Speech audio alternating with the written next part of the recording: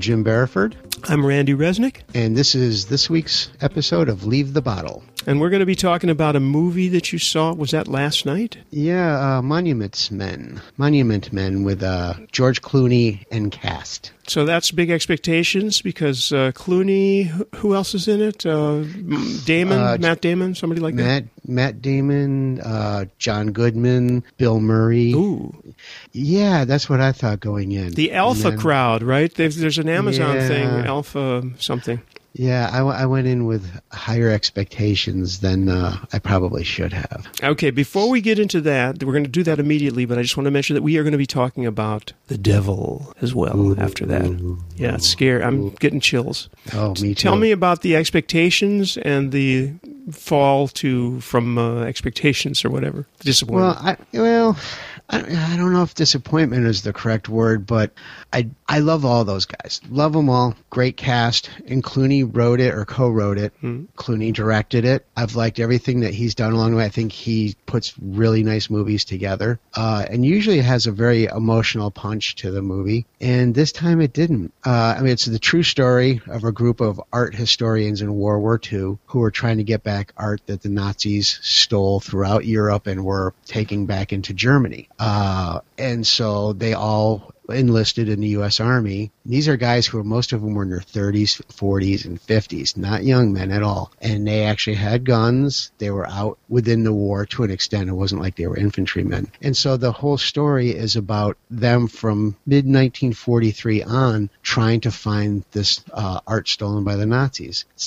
I've heard the story before. Sounds like a great story, and it should have been a better movie. I was really surprised that it was like these segments. It was like an hour and 45 minutes of 2 and 3 minute segments that were stitched together to create one long movie. There was actually quite a bit of humor. You wouldn't think there would be humor in a movie in World War II with the Nazis taking art and with death involved in it. But there was little interesting one-liners here and there. That was the only thing, frankly, that kept my wife and I really interested, although I could feel her losing interest in the last hour. She was kind of, Last hour? Yeah, how many hours were there? It's an hour and 45 minutes. Oh, that's and the thing is you felt like it was a World War II movie, the music, the whole bit. Well, I could see my wife next to me kind of starting to make fun with her hands about the music because she was kind of not getting bored, but it was just like it was one skit after another that didn't tie together. There was no emotional component. They tried to make it seem as if these guys cared, these art historians, but you never felt it the whole time. You never felt there, other than maybe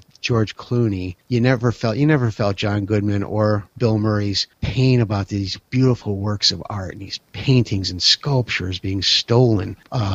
You didn't get any of that. Bill Murray, frankly, was kind of left hanging dry. He didn't have much in the way of anything. Could this have been Ocean's 14 kind of vibe? In other words, where you got all these stars? No, it's not that. Yeah. No, well, but at least that had real entertainment value. And everybody had good lines. Like the Ocean's movies, everybody has these little snarky, funny lines. I actually only watched the first one, which I thought was funny, but I was pretty sure that the next one wouldn't be too good. Let me ask you a question, though, about Clooney, for example, who's one of my favorites. I like all of the people you mentioned, but what's your favorite work from Clooney as far as a filmmaker or an actor?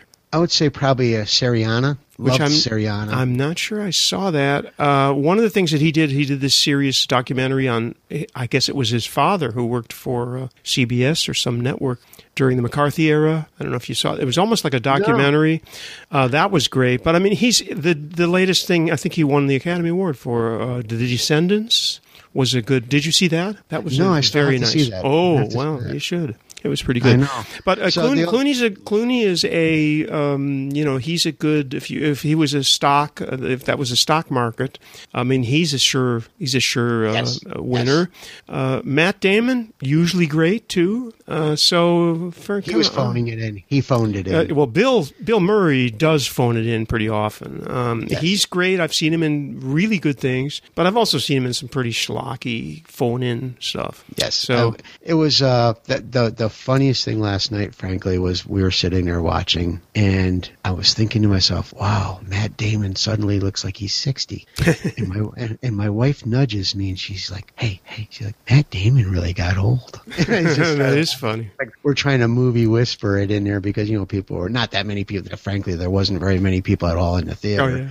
No, there was maybe 20 people, if that, on a Friday night.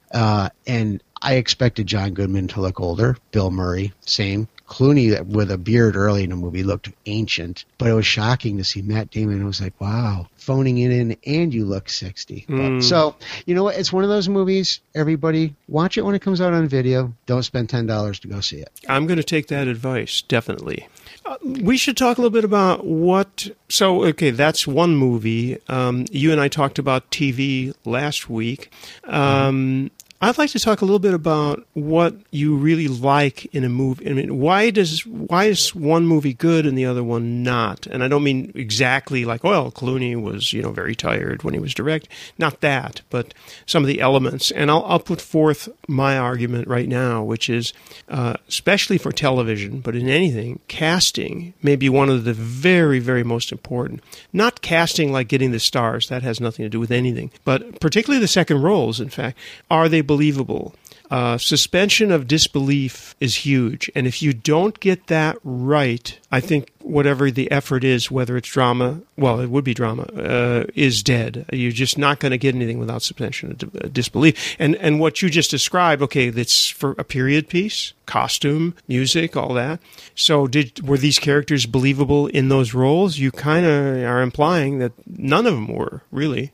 No, I mean... They didn't care. Well, I'm not having seen pictures of the actual art historians, it's entirely possible. Maybe they were fat, dumpy guys in their 40s and 50s.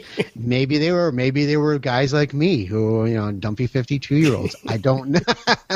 I don't know, but But you know what? I agree with you as far as cast to me is everything.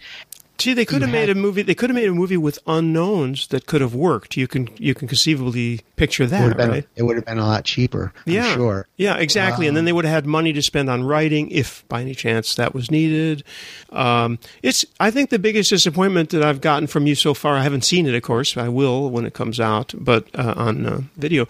But the biggest disappointment would be Clooney, because the actors, they're victims of the whole context, as we know. So they could, even Bill Murray phoning it in, there could be reasons for that were totally beyond his control, like having 20 seconds, on the camera. His scenes were not very long, frankly, and they may not have been good. No, Bill Murray may have had in the entire movie 10, 15 lines, maybe. Yeah. Maybe probably was a few more. But I think the biggest disappointment is because I'm a huge Clooney fan. But Clooney not only starred in it, he co-wrote it, he directed it, and he produced it. It's scary. So you know what? That means that George Clooney owns that movie as far as whether it's good or it's bad. And he signed off on him. He signed off on it. He said, "I'm George. My name is George Clooney, and I approve this advertisement," like the politicians do. Absolutely. So yeah, that is a disappointment. What about what do you, other than the cast, what makes it for you as far as a movie? Well, I like to look at television because television is such a volatile, quick,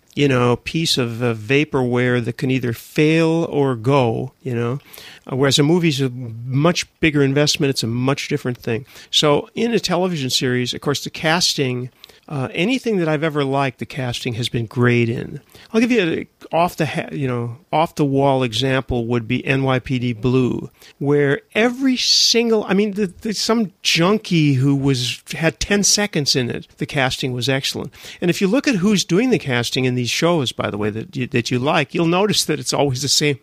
I think it's Sharon Bialy. It was a name that keeps coming up constantly. The Sopranos, another example. The casting in that was amazing. Every person in there, well, there was a little exaggeration in the main characters, but all of the secondary, people who just came through, there wasn't one that you didn't believe. And in bad TV shows, like Michael J. Fox's show with the kids, these problems are always that the casting is not believable. Yes. And there's got to be politics and a lot of reasons for that. Now, in movies, go ahead. You know who one of the biggest casting directors of all is? And you see her name on many, many shows. Christian Slater Slater's mom. I didn't know that. Yes. If you look back over the last 30, 35 years in television and you see, I think it's Mary Jo Slater. Oh, interesting. It's his mother. She's one of the biggest casting directors. And he actually has a new series coming out in the next couple of weeks. I know. I'm looking forward to that. I really like him. Steve Zahn. Yeah. I really like him, but at the same time, he has this horrible curse where everything he touches, he's like, who's the guy from Lost? Terry O'Quinn. Terry O'Quinn, yeah. Everything they do on television is dead. And also another guy I really like, Jimmy Smits. Yes. He just, when he has his own series, they fail. And by the way, they're not bad. They just, for some reason, they don't work for some. He's wonderful in Sons of Anarchy right now. Oh, he's Jimmy great in Smits that? He's great in Sons of Anarchy. And there was a series, did you ever see the series called Cane, about the sugar cane, the Cuban family? I think I watched one or two episodes, and I think I knew right away it was never going to make it, so I didn't invest any more time in it. Now, that was a shame because he was great in that, and that was actually a very good series. My suspicion is that there was a cultural thing that people just they weren't going to sign off on that because these people were Cubans and it wasn't interesting. But the art direction, there was a lot of really good color. That was actually a great series. Anyway, we're getting pretty far afield. So you're not recommending this movie for people, obviously, except see it on video. No, it's not a waste of time if it's on video, Blu-ray, whatever. You'll be entertained, and if you're renting it for a couple bucks from iTunes, probably 2 or 3 months from now when it comes out, do it. Do they still wait that long, by the way?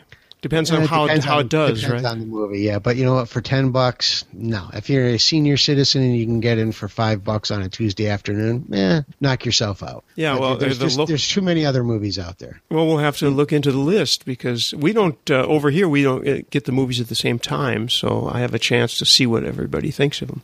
Anyway, back to what we think is worth seeing in the entertainment thing. I think you have to be moved.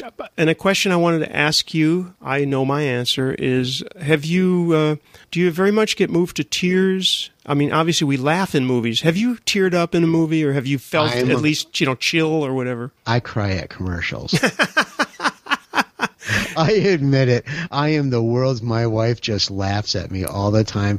The biggest tearjerker of all for me right now going on? Parenthood. Every freaking episode of Parenthood, I've got a beach towel because I'm sobbing like a little baby. It's terrible. It's terrible. It used to be, I don't remember when I was a kid being this blubbery watching TV, although I don't think back then I watched like The Odd Couple and MASH and all that stuff, so you're not going to cry over that. Right. But I think it's also a lot of, if you watch a lot of very emotional shows as opposed to sitcoms, you're not going to watch some silly How I Met Your Mother, and you're not going to cry over that. But I think that, like, for us, we watch a lot of shows that invest a lot of emotional components to it. And so, I freely admit I'm pathetic. You'd be embarrassed watching some shows with me. Well, and isn't that but that's one of the marks. So, I said casting, obviously, and of course, art direction, the intro to the titles. A lot of times, I mean, there have been, I could go through a list, I'm not going to do it now, but a list of, say, 10 series that have just had the most amazing title sequences. And that helps bring things on. It shows a quality and a attention to detail, And then, of course, the acting, obviously. Now, wait a minute. You didn't fess up or not fess up. Oh, no, I'm sorry. I should have. Of course. Oh, no. I'm sitting there with my wife. I opened my vein about that I do that. So. You're right. No, totally. I wouldn't have asked. No, I tear. I can't think of the last time I did, but I mean, even in some fairly schlock series, they managed to do it.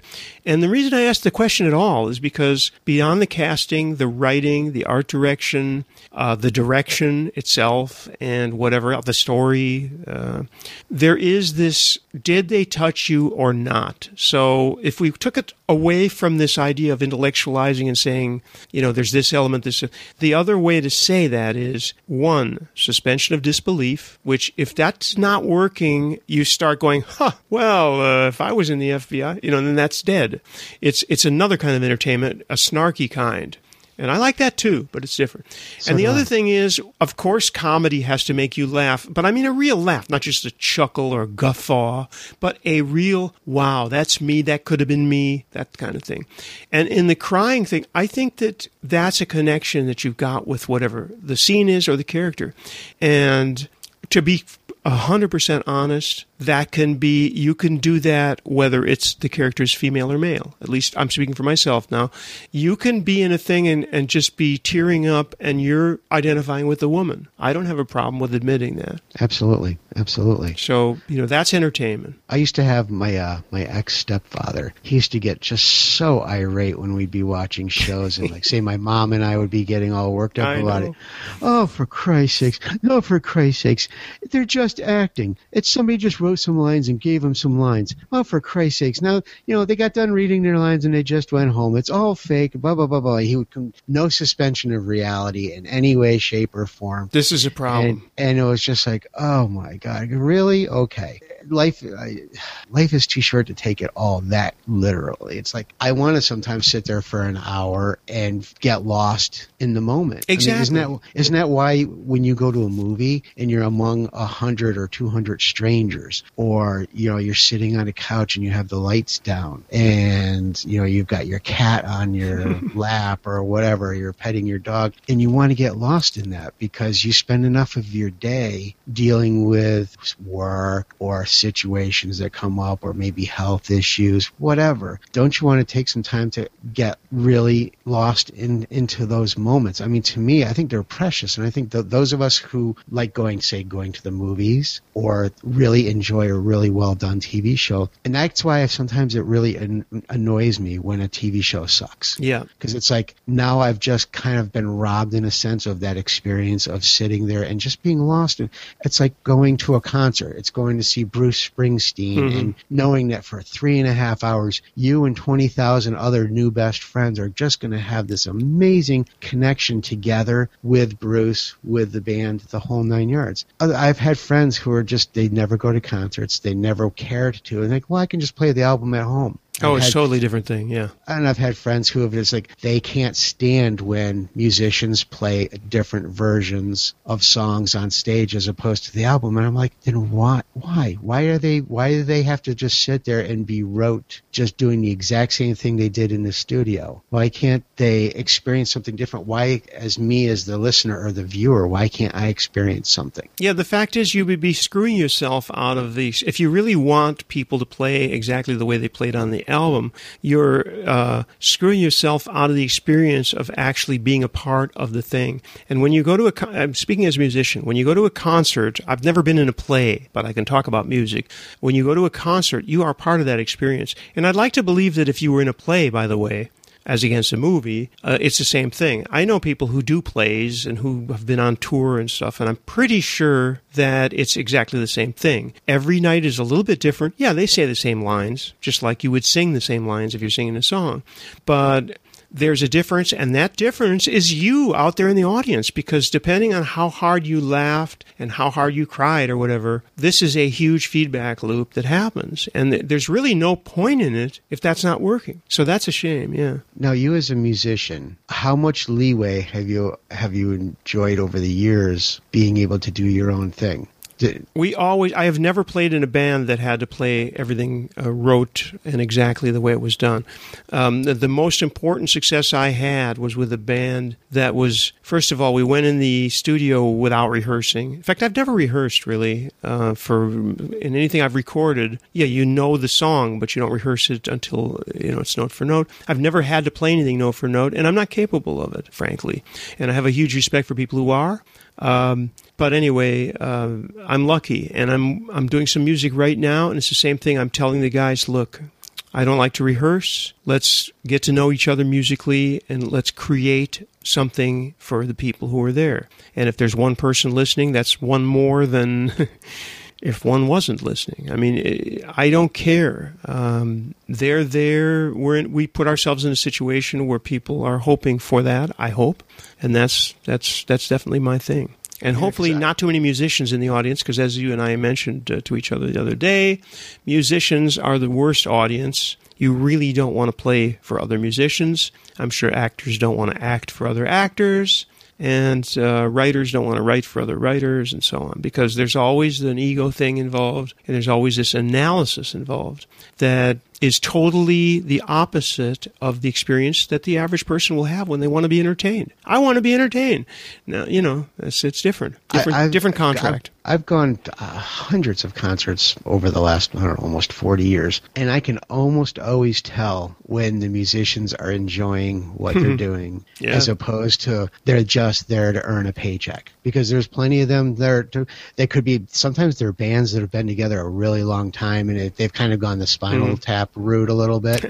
One of the greatest movies ever, by the way. Oh, absolutely. and it's like top 10. I saw George Thorogood in the Delaware Destroyers at a big Coliseum, like 10,000 people, and then 2 years later I saw him at Toad's Place in New Haven for like 400 people. And I'm thinking to myself, oh wow, yeah, that's got to be an ego pop a little bit there. But you know what? He still looked like he was having fun when he was doing it. Even when I saw him at Toad's Place, George was still up there jamming away. He looked like he was still having the same good time he had 2 years earlier with 10,000 people. Well, if he's real, I think that's true. That wouldn't be a problem. I mean, you can always be disappointed that you're not making as much money, or you're not getting enough, you're not getting as much as you used to. Sure. But in the end, if you're an authentic musician, artist, you're up there and you do your thing, and you're always, it's the opposite of phoning it in. I hate this phoning it in concept because it's so, there's no word that isn't a horrible word that I can say. You can't do that. You shouldn't do it in anything in life. You should never phone anything in. If you're sweeping, you have to sweep up a kitchen. You should not phone it in. I'm not saying it's the greatest thing in the world, but you know what? You'll find that training yourself in life to be sincere and authentic in what you're doing, no matter what it is, will be an amazing, amazing experience for you. You're working for yourself always. I try to tell people that. They go, huh? Whatever. Well, yeah, you're always working for yourself.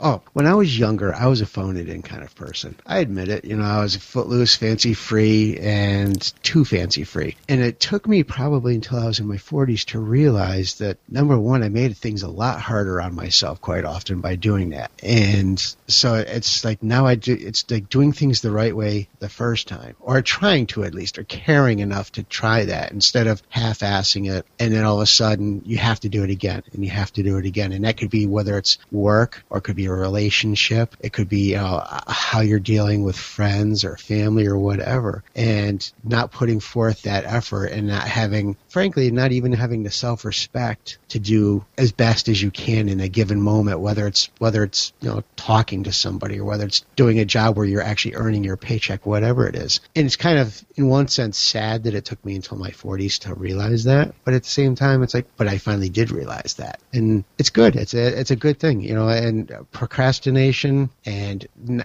not understanding that you're just harming yourself in the end. When you take these shortcuts, you're just harming yourself, and also you can end up harming those around you by doing that. And you have to understand that some work situations, if you're working in a corporation, or there are contexts where it would be very hard to do the best you can, because you're working for somebody and they're going, well, serve the next customer. But if you were in your own shop, look at the difference. If you're in your own shop, you're talking, oh, Mrs. Murphy, how are you? What can I do for you today? What kind of, you want a steak. Okay.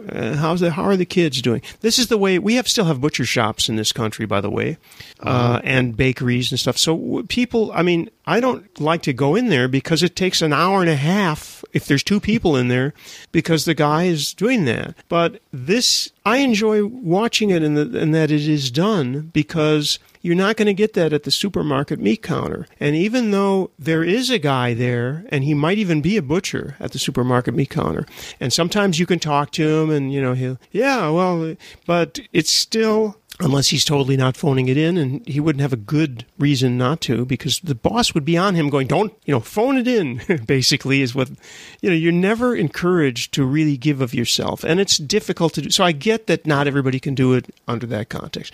But if you're phoning it in your own shop, which means take control of your own life, this is my shop, even if I'm working for somebody, this is my shop, and as long as I'm not being surveilled, and there's going to be a report at the end of the day going, well, you didn't phone it in enough. You were talking to Mrs. Murphy and you asked her about the meeting. If you have any liberty at all to do it, you're going to do yourself a huge favor by not phoning it in, by actually being real and authentic and being there as if your life depended on it. Because you know what? In my opinion, it does. I absolutely agree with you. I really do. It took, like I said before, it took me a long time to realize that, but I really enjoy that now. And I feel that because of that, it's not just that I'm more productive at my job, which I absolutely am. Sure. It's not that I'm just more productive, like around the house, getting things done for my wife, which I am. But I can, when I sit down or when I'm driving along in my car, I can have that realization that I'm doing what's right, that I'm doing for myself the things that I need to do to be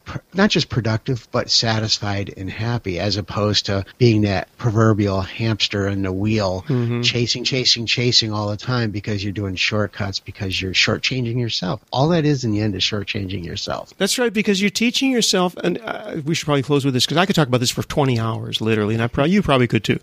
But just a quick sealing that topic off in saying that if you are being half-assed, you are training yourself to be half-assed. So the next time, and suppose you're, let's say, 30, 35, and you still haven't realized this. So you're being half-assed, you're being half-assed in your job, you're being maybe in other things, and all of a sudden, you meet the woman of your life or the man of your life, and you know what? You are well trained to be half-assed. You're going to be half-assed on that. Yeah, so, absolutely. And I mean, this goes on and on to maybe a hobby that you like or whatever it is. Don't train yourself to be half-assed. Train yourself to be full-on. When you can't, you can't. But when you can, do it. Absolutely, Randy. Couldn't agree more. And now, tell me about the devil. Yeah, I know how we've been going on. About the devil. This is hard. We need to do like a 4-hour version. But all right. The Bruce Springsteen version. Okay. You're right. Exactly. But okay. So this is another topic I wanted to get into. Two things. We'll go and get into only one this time. But common concepts like the devil, good and evil, and so on is one. And the other is karma. And in both cases, I think that in a sense, the devil exists. And I'm going to explain that with an anecdote, and then hopefully you'll come up with one. This happened to me several years ago. I was living in our apartment in Paris. We had a neighbor who was a real pain in the butt. And everybody in the building, there were maybe 7 apartments in this building, and everybody in the building hated him, and he hated everybody. He was a horrible guy, did everything. And I'll give you one example. Some people put a baby carriage down, a stroller, is that what they're called? Down in the, not the lobby, but the common area.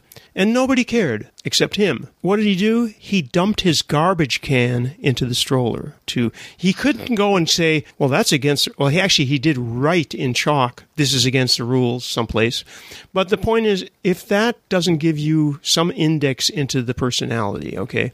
The guy also... was slamming furniture. People were making noise. He was doing this and that. And he just was horrible with everybody. He got quiet for a while because he met one of the neighbors in the stairs who he was irritating, and the neighbor punched him in the stomach really hard. And he just, suddenly we didn't hear anything from him for a couple of weeks or months. But he was just this horrible, horrible guy. And you looked into his eyes and you saw this evil and anger and horrible unhappiness. And he lived with a woman who, by the way, exactly the same. This is like the Rosemary's Baby eyes that you're looking into, these, or lizards. Some people say lizard people. I just want to give you the picture that this was pretty intense, and we were living with, there's like these 5-6 apartments. There were old people. There was a woman who had her legs amputated and lived on the 5th floor with no elevator.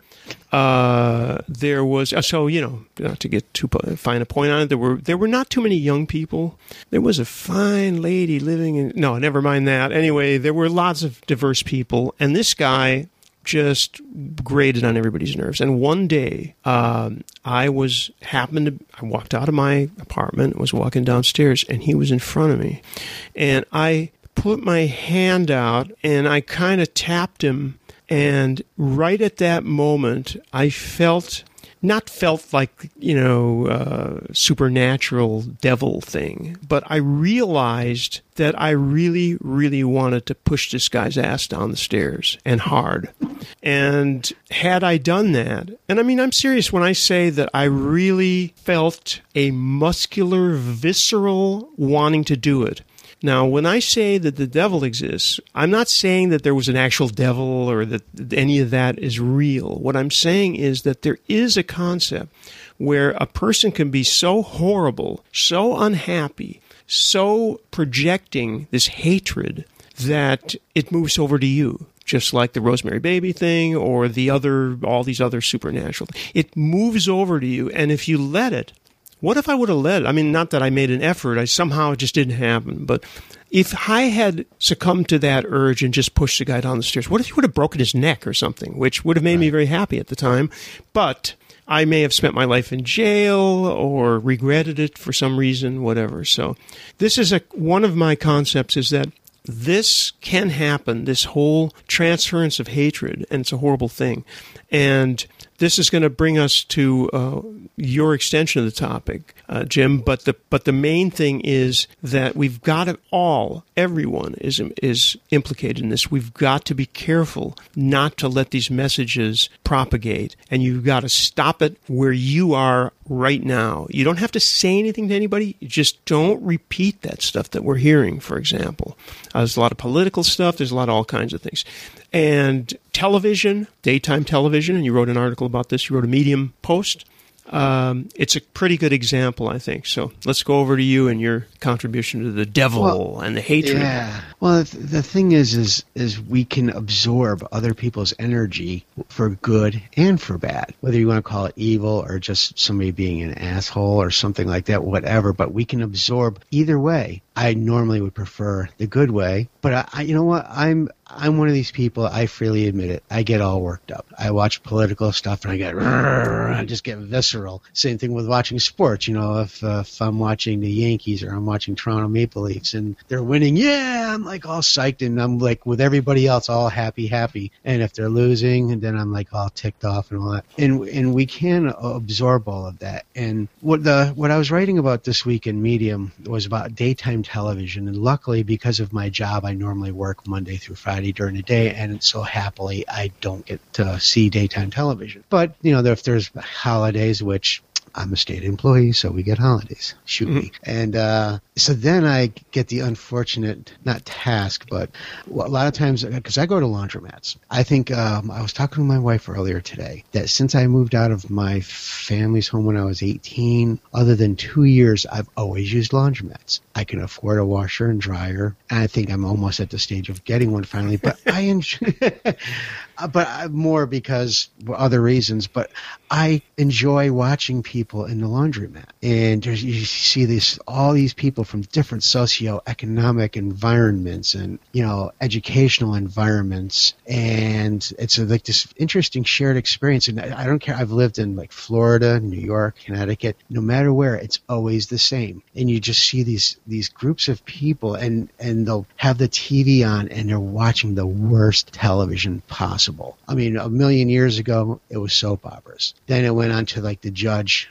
People's Court and Judge Judy kind of shows. And then it became Maury Povich and Jerry Springer and all that, which is where we're at now. And at one time, I almost found some of those shows slightly amusing until I started seeing what it was doing to people. And I'd be sitting there in the laundromat, reading a book, reading a magazine. Lately, I do a lot of my writing in the laundromat. For whatever reason, I can write better in the laundromat. And I'm watching these people on TV, and they're getting all worked up. oh, look at her calling out the baby daddy and making all the derogatory comments about the guy on there. And then all of a sudden, oh my God, can you believe she's sleeping with her sister's boyfriend? And they start talking about the women on the TV. And before you know it, you got the whole laundromat in an uproar watching these people on a TV. And the people on the TV are just behaving abysmally. It's just like. But isn't some of this stuff scripted, by the way? Don't you think?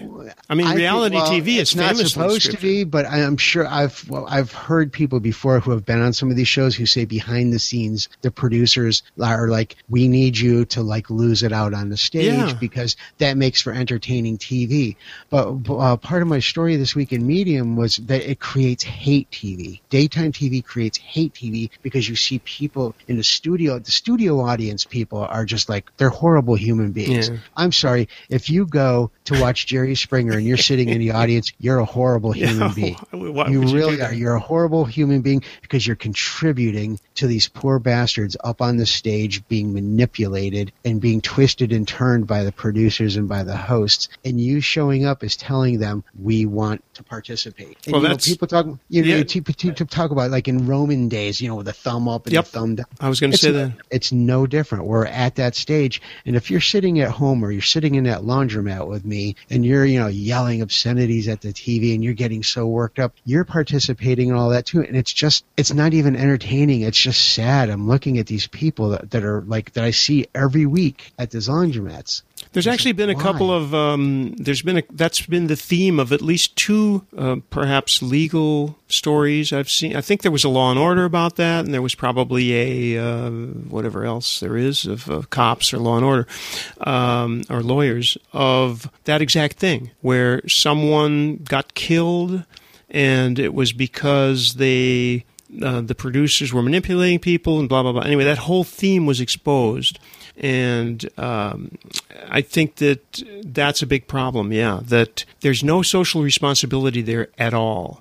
And of the shows we like that we've talked about, there's often an element of social responsibility as well, whether it's lawyers, cops, or even comedy. Some of the Sorkin smarmy comedies also have a little social responsibility. But those are the healthy ones. And then what you're describing, which is during the day, and by the way, maybe there's a lot of people who are unemployed or having various problems.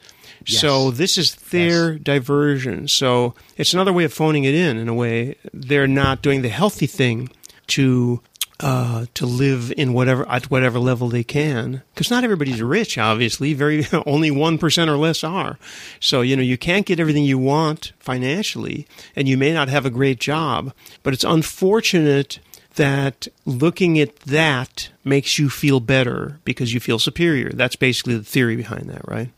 In my opinion, it is. In my opinion, it's okay. I may be down on my luck right now. I may not have very much money right now. I might be unemployed. I may have never been employed, but at least I'm not them. And that's just, it's sad. It's sad in the end if you have to elevate yourself by putting somebody else down. And that's a lot of, and it's more than just daytime TV. I mean, you see that all the time, but that's just like one little microcosm of it. And I actually, like this week, I never leave feeling good when I see that kind of thing, but it was just overwhelmingly depressive when I left this week. I went in there feeling fine, and I was going to be writing about something while I did my laundry. And after a while, I couldn't wait to get out because the comments in the laundromat were worse than the comments on the TV. And I was looking at, and I saw, their kind of cars they had outside. And I'm not being judging or anything like that, but it's obvious, they're, things aren't going exactly in their life the way,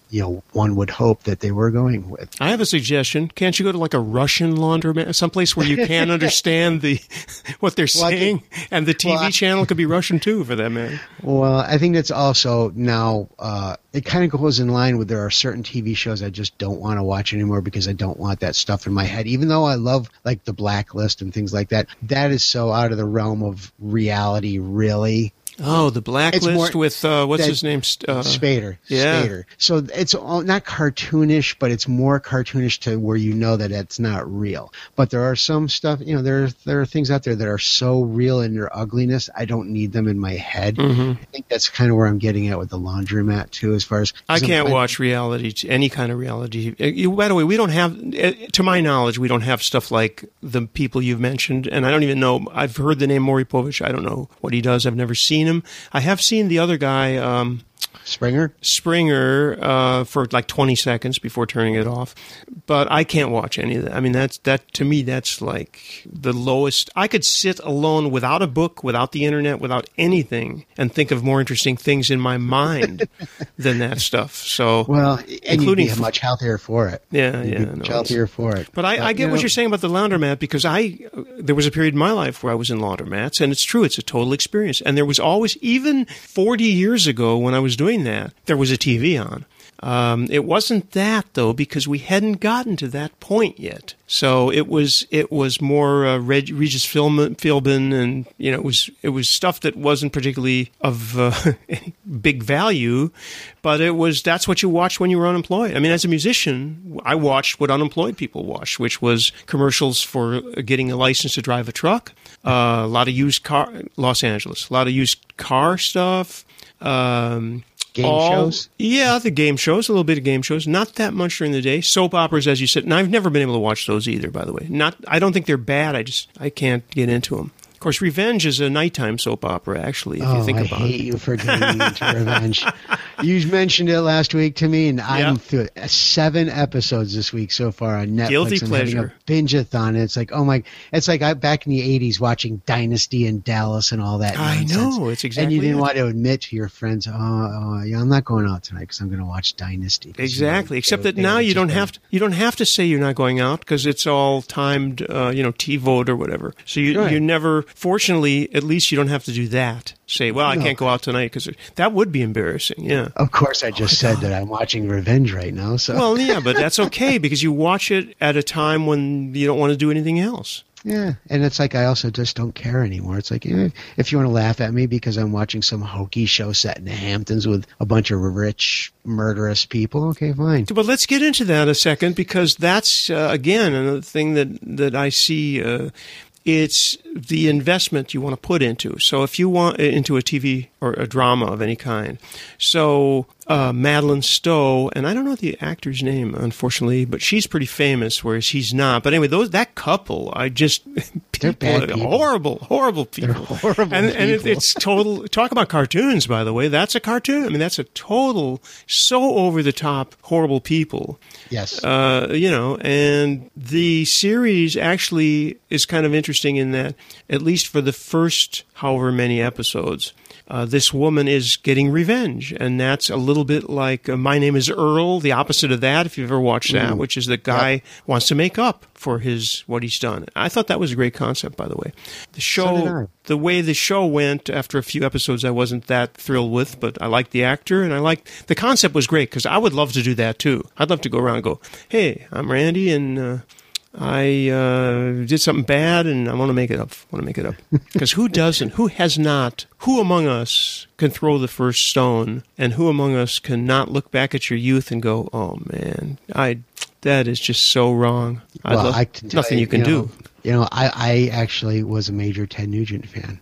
And I look back at that now, and all my regrets of my life, and I've got many, probably too many, but I was a Ted Nugent fan. But was he talking about things in those days, or was he just playing? No, he was an asshole even then. I mean, he kept it a little bit less then. But I look back now, and it's like, but that's a whole nother subject. Yeah. I live in Connecticut, and I'm very middle class kind of person, but the people that you see on Revenge, there are many of them among me, where I live. Though there is many. I mean, the highfalutin, living the good life, and that self-entitled and thinking that they can buy anybody kind of thing. There's quite a bit of that around here, but that still doesn't change the fact that show's a cartoon, and I still hate you for getting It is a caught cartoon. up Well, in there's it. but cartoons, because of their absurdities, are good entertainment. And for example, there's a show that I really love now. In fact, we're going to make some recommendations right before we close.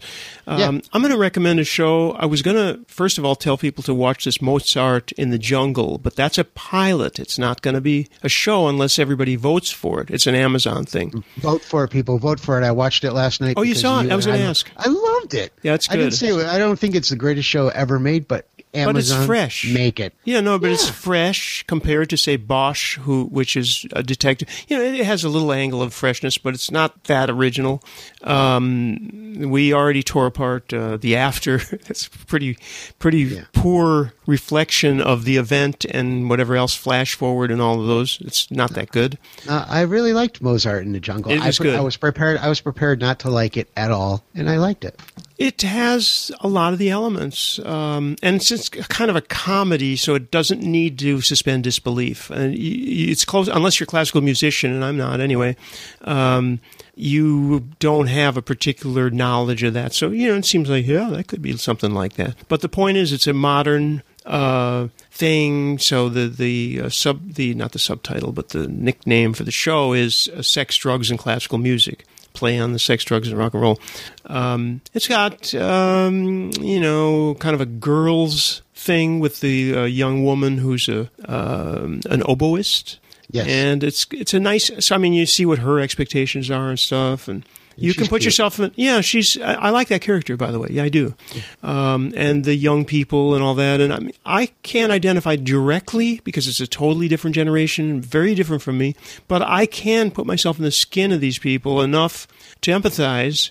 And if she has her heart broken, I'd probably shed a tear. I don't know. She's sweet. So that's a good job. If people, the Amazon pilots, go to AmazonOriginals.com and you can vote on the pilots. Yeah, definitely. I would say vote on that one. Well, watch it first, and if you agree, vote on it. If you don't agree, vote on it for us. Absolutely. I'd like to see that again. I want to see more of it. What else do you recommend?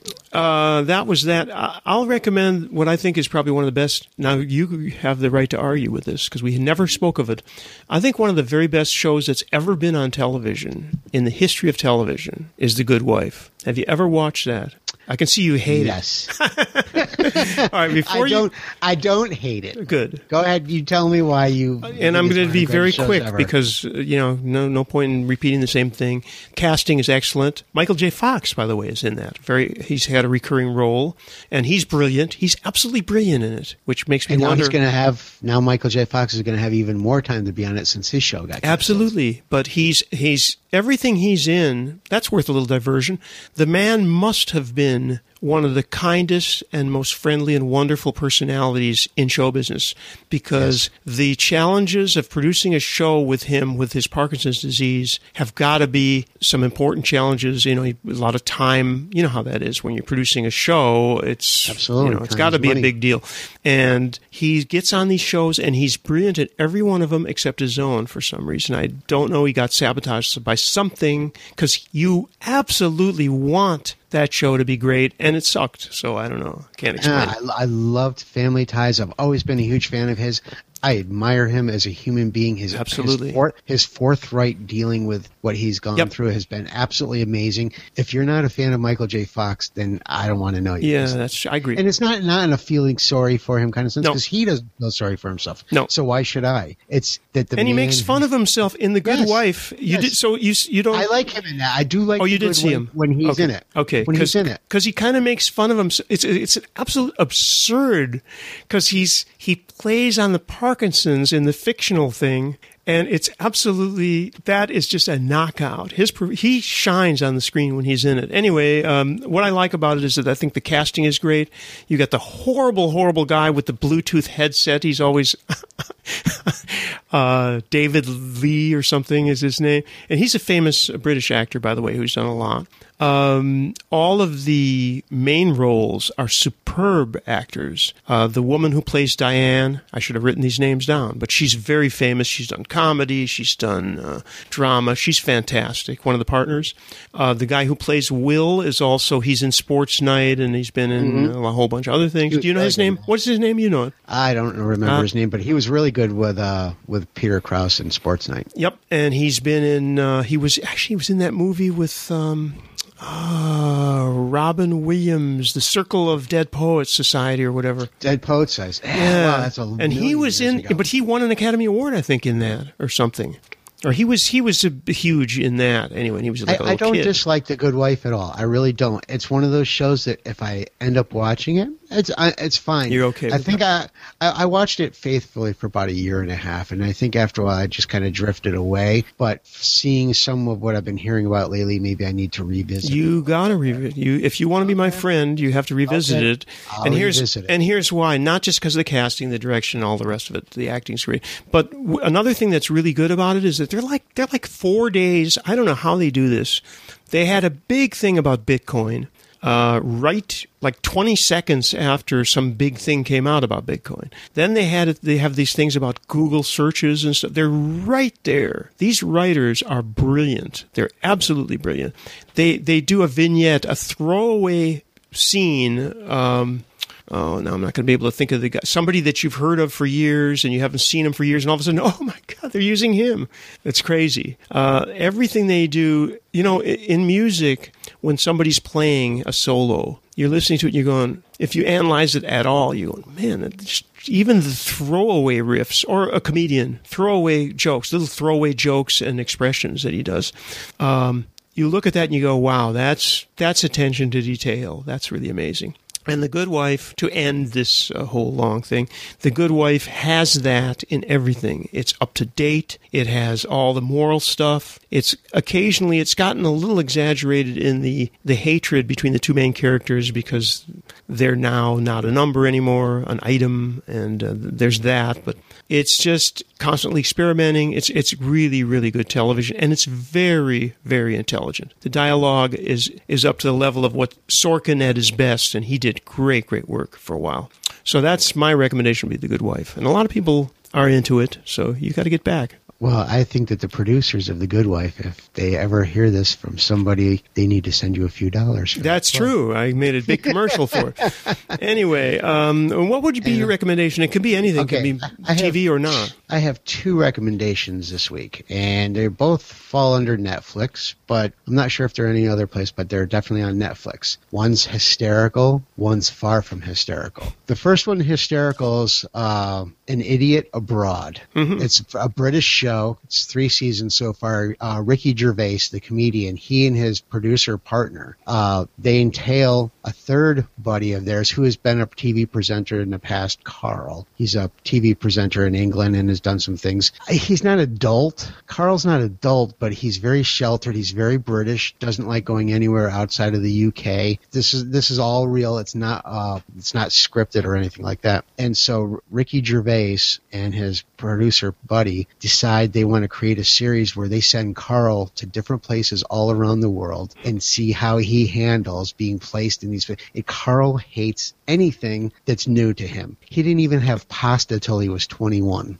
And it is hysterical. They take him in the first episode and they drop him off at the Great Wall of China and make him stay in China for a week and a half. And he's trying to deal with the cultural difference of China as opposed to the UK. And his little observations, which aren't always exactly politically correct, which probably makes it even funnier. And they torture him. They make him do things. Like they'll call him on the phone, okay, we've got this cab driver who's going to take you to this place now, and you have to do this or that experience. And they want to almost break him by making him do all these experiences. So like one week it's taking him to the Great Wall of China. Another week they took him to Petra in Jordan. But what they didn't tell him was that he was going to have to go to Israel first. So he lands in Israel. He's all pissed off because he's in Israel. They didn't tell me I was going to Israel. They didn't tell me I was going to Israel. And he's like all freaked out, thinking there's going to be terrorism and all that stuff. And they make him go to the Great Wall of China, and the Wailing Wall. Wailing Wall, yeah. And he's Wailing Wall, and he's watching them put their little scraps of, the prayer papers in there, and he's just befuddled. And it's hysterical. An Idiot Abroad is hysterical TV. My wife and I now just laugh, and we don't normally watch a lot of comedies. We laugh.